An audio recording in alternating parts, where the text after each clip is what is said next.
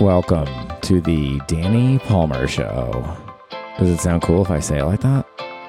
I'd argue no, Danny. Person that is the person that recorded that. I mean, I guess I can only comment on the intro so many times before it's just going to seem really stupid. So, all right, maybe that's the last one.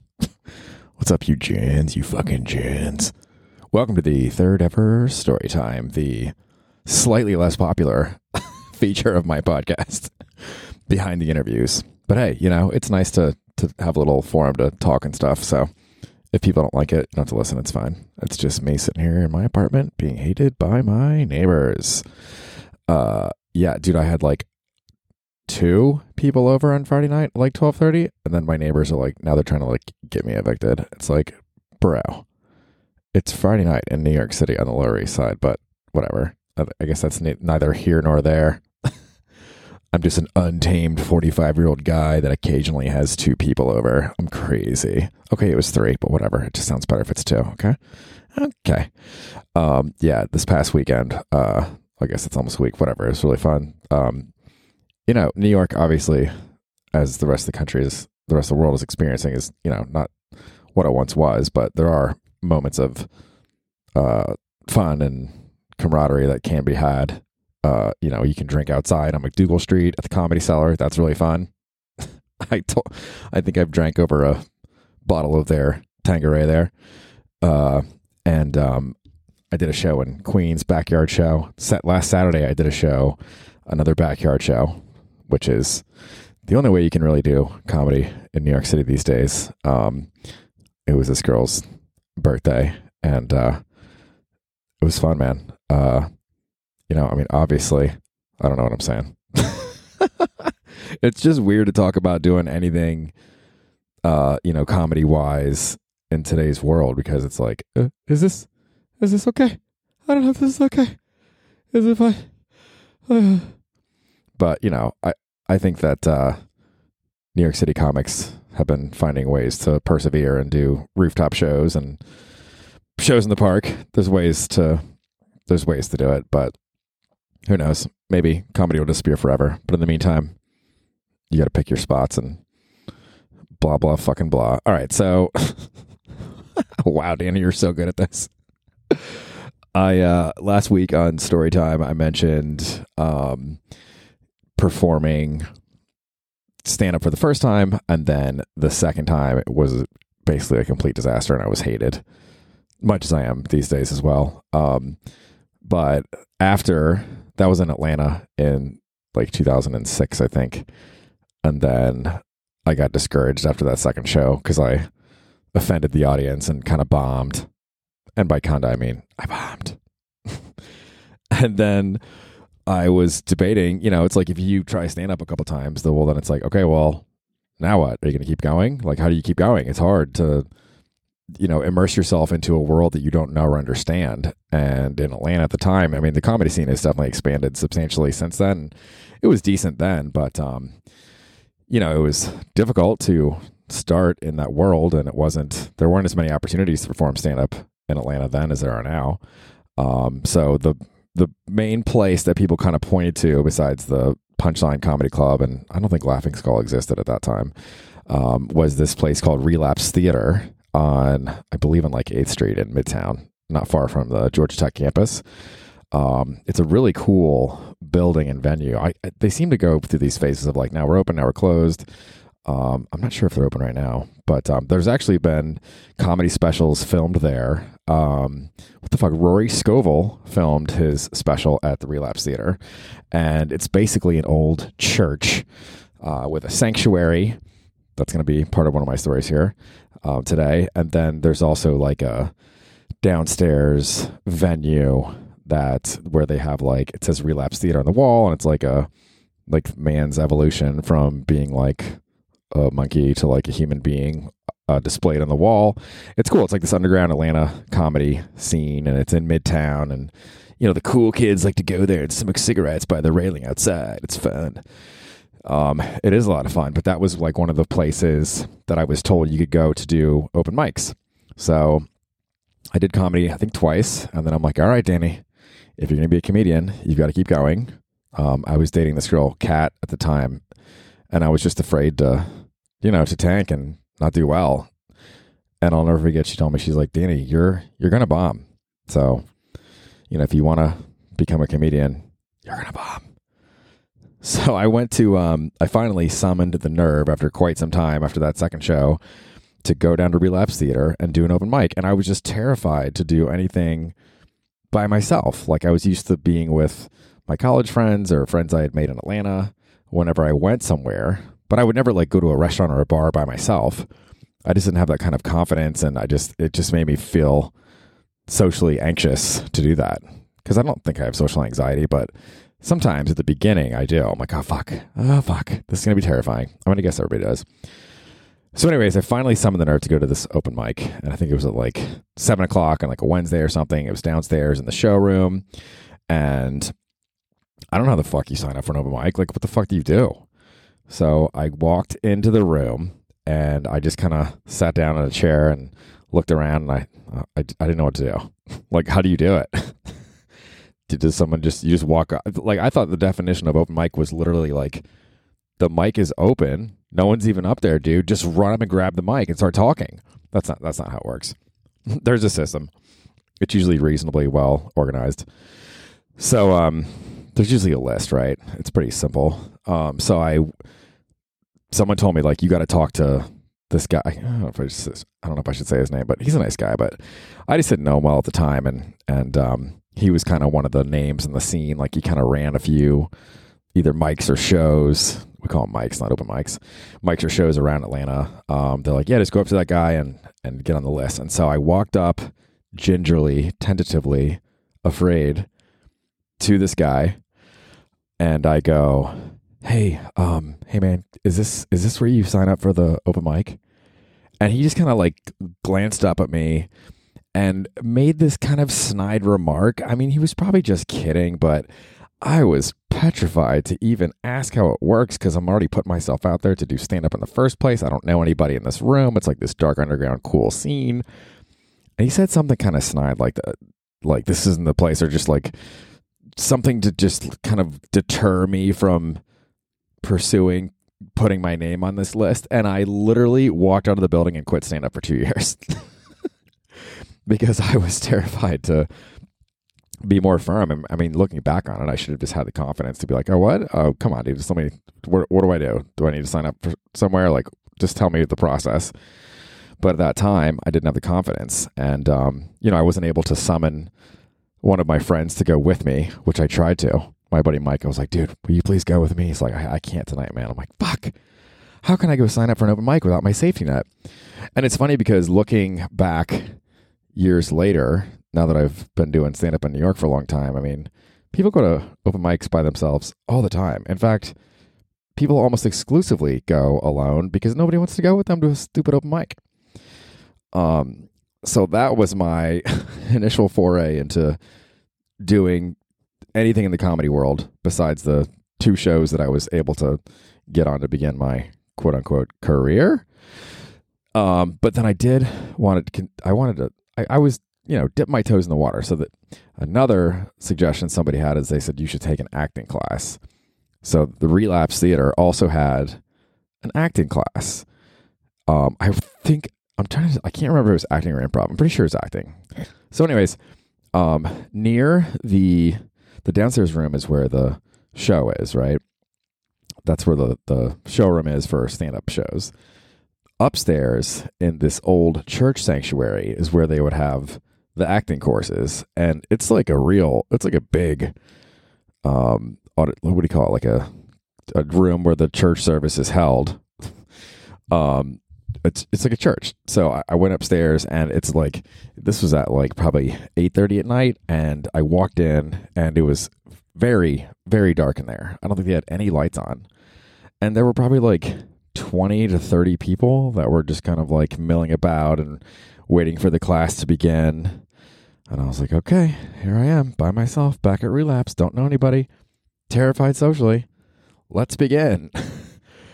And so they finally came in the room, and somebody went up to the front, I guess the instructor, and he was like, all right, guys, I need everybody to lay down on the ground, like on your back. And I think he had us do some like breathing exercises for a minute or two. So now you're just laying on the ground in this darkened church sanctuary. That's the word.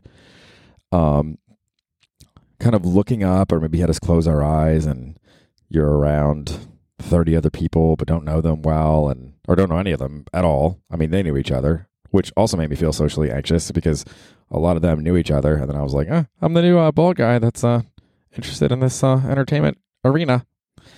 So I'm laying there staring up at the ceiling, and the instructor goes, okay, now what I want you to do is think of an animal, any animal. So you're like, all right, I'm going to think of an animal. And he goes, and when you open your eyes, I want you to be that animal in the room and interact with the other animals in the room. And in my head, I was like, oh, fuck. I got to get out of here. What? I can't just act like an animal around complete strangers the first time I've ever taken any kind of acting class. I was terrified, but I was like, I can't just walk out. That would be kind of funny. When you open your eyes, be an animal, and I just like shuffle out. So I did it. So I opened my eyes, and I think I wanted to be like a leopard. So then I just remember like people were all kinds of, they were like giraffes and bears, and I think there were a lot of cats, obviously.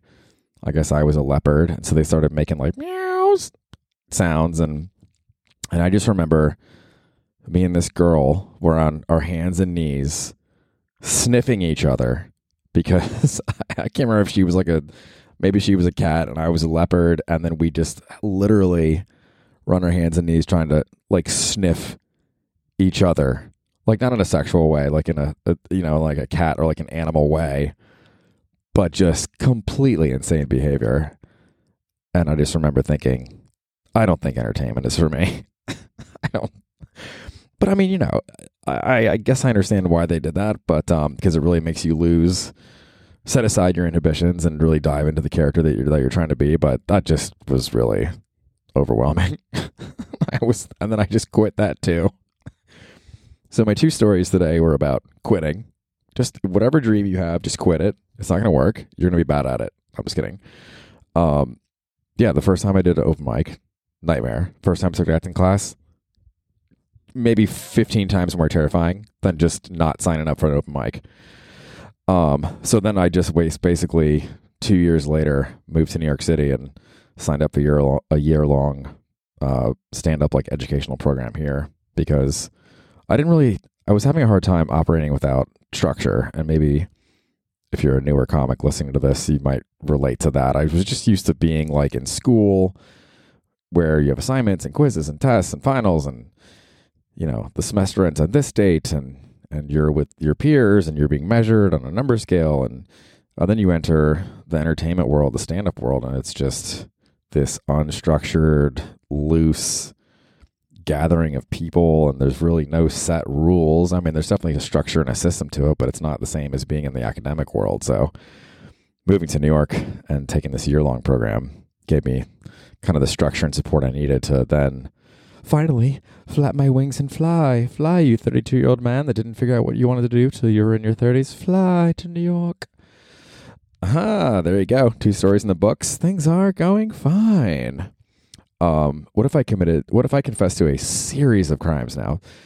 I was just going to wrap up, but my friend Eric listened to this last week on his way to work. He said, and he's like, just listen to the first 18 minutes. He's like, the last minute and a half is just Danny flailing, trying to get to 20 minutes, which, fair point. But I'll close with this inspirational quote that I've always liked to read. So I don't know if you guys remember when Conan O'Brien was hosting the Tonight Show back in, what was this, when that happened, that whole fiasco with Jay Leno and the time zone thing, or the time slot. Jay Leno had 10 o'clock and Conan at 11. Conan only ended up hosting the Tonight Show for 2 months or something like that. And then after that, he went through this period of time where he just grew a beard and did this traveling show, but he just seemed kind of, adrift. He moved himself and his family and his staff and their families to Los Angeles to host the Tonight Show, and it just didn't work out. And then he I think it was an interview that he had, said this great quote, and I've always enjoyed it, found it inspiring. Excuse me. He goes, it is our failure to become our perceived ideal that defines us and makes us unique. It's not easy, but if you accept your misfortune and handle it right, your perceived failure can become a catalyst for profound reinvention.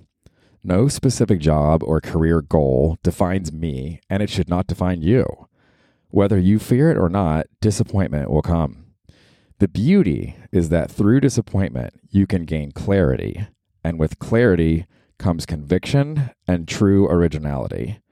Work hard, be kind, and amazing things will happen. I've always appreciated that because I definitely feel that that applies to my life, and I'm sure many people's lives of, okay, you know, I'm 22, whatever, I'm going to go do this thing. I'm going to become this, you know, marriage family therapist or recruiter or HR generalist or whatever, you know, initial aspirations people have in their lives. I'm just speaking from my perspective, but I think this applies pretty universally. And then, you know, a lot of times that shit doesn't work out. And you just got to decide how you're going to handle that disappointment and that quote unquote failure, because it might not be failure if it steers you in a better direction and allows you the clarity to figure out who you actually are. Another thing about that is I feel that, you know, one good way to figure out what you want to do with your career, because people are like, oh, I don't know what I want to do. Even today, I'm not, you know, you could be in your 30s, 40s, 50s, 60s and still not know exactly what you want to do. And then feel lost or adrift or disappointed in yourself that you don't know what to do. But one good way is to just try different things, right? Like go try acting, stand up, improv, go try marketing, whatever it is that you want to do or that you think you might want to do, just try it for a while, maybe like 30 days, 60 days. And then just through like process of elimination, you can say, okay, I wanted to be an NFL quarterback and I didn't make it onto the high school team. Thus I can't be an NFL quarterback. But I did enjoy the weightlifting and working out. So maybe I could be a gym teacher, or maybe I could become a yoga instructor. Maybe I could open up my own gym. But there's just that process of elimination I think is important. And I don't know if this is wise or if this is just fucking stupid. Danny, just fucking end it.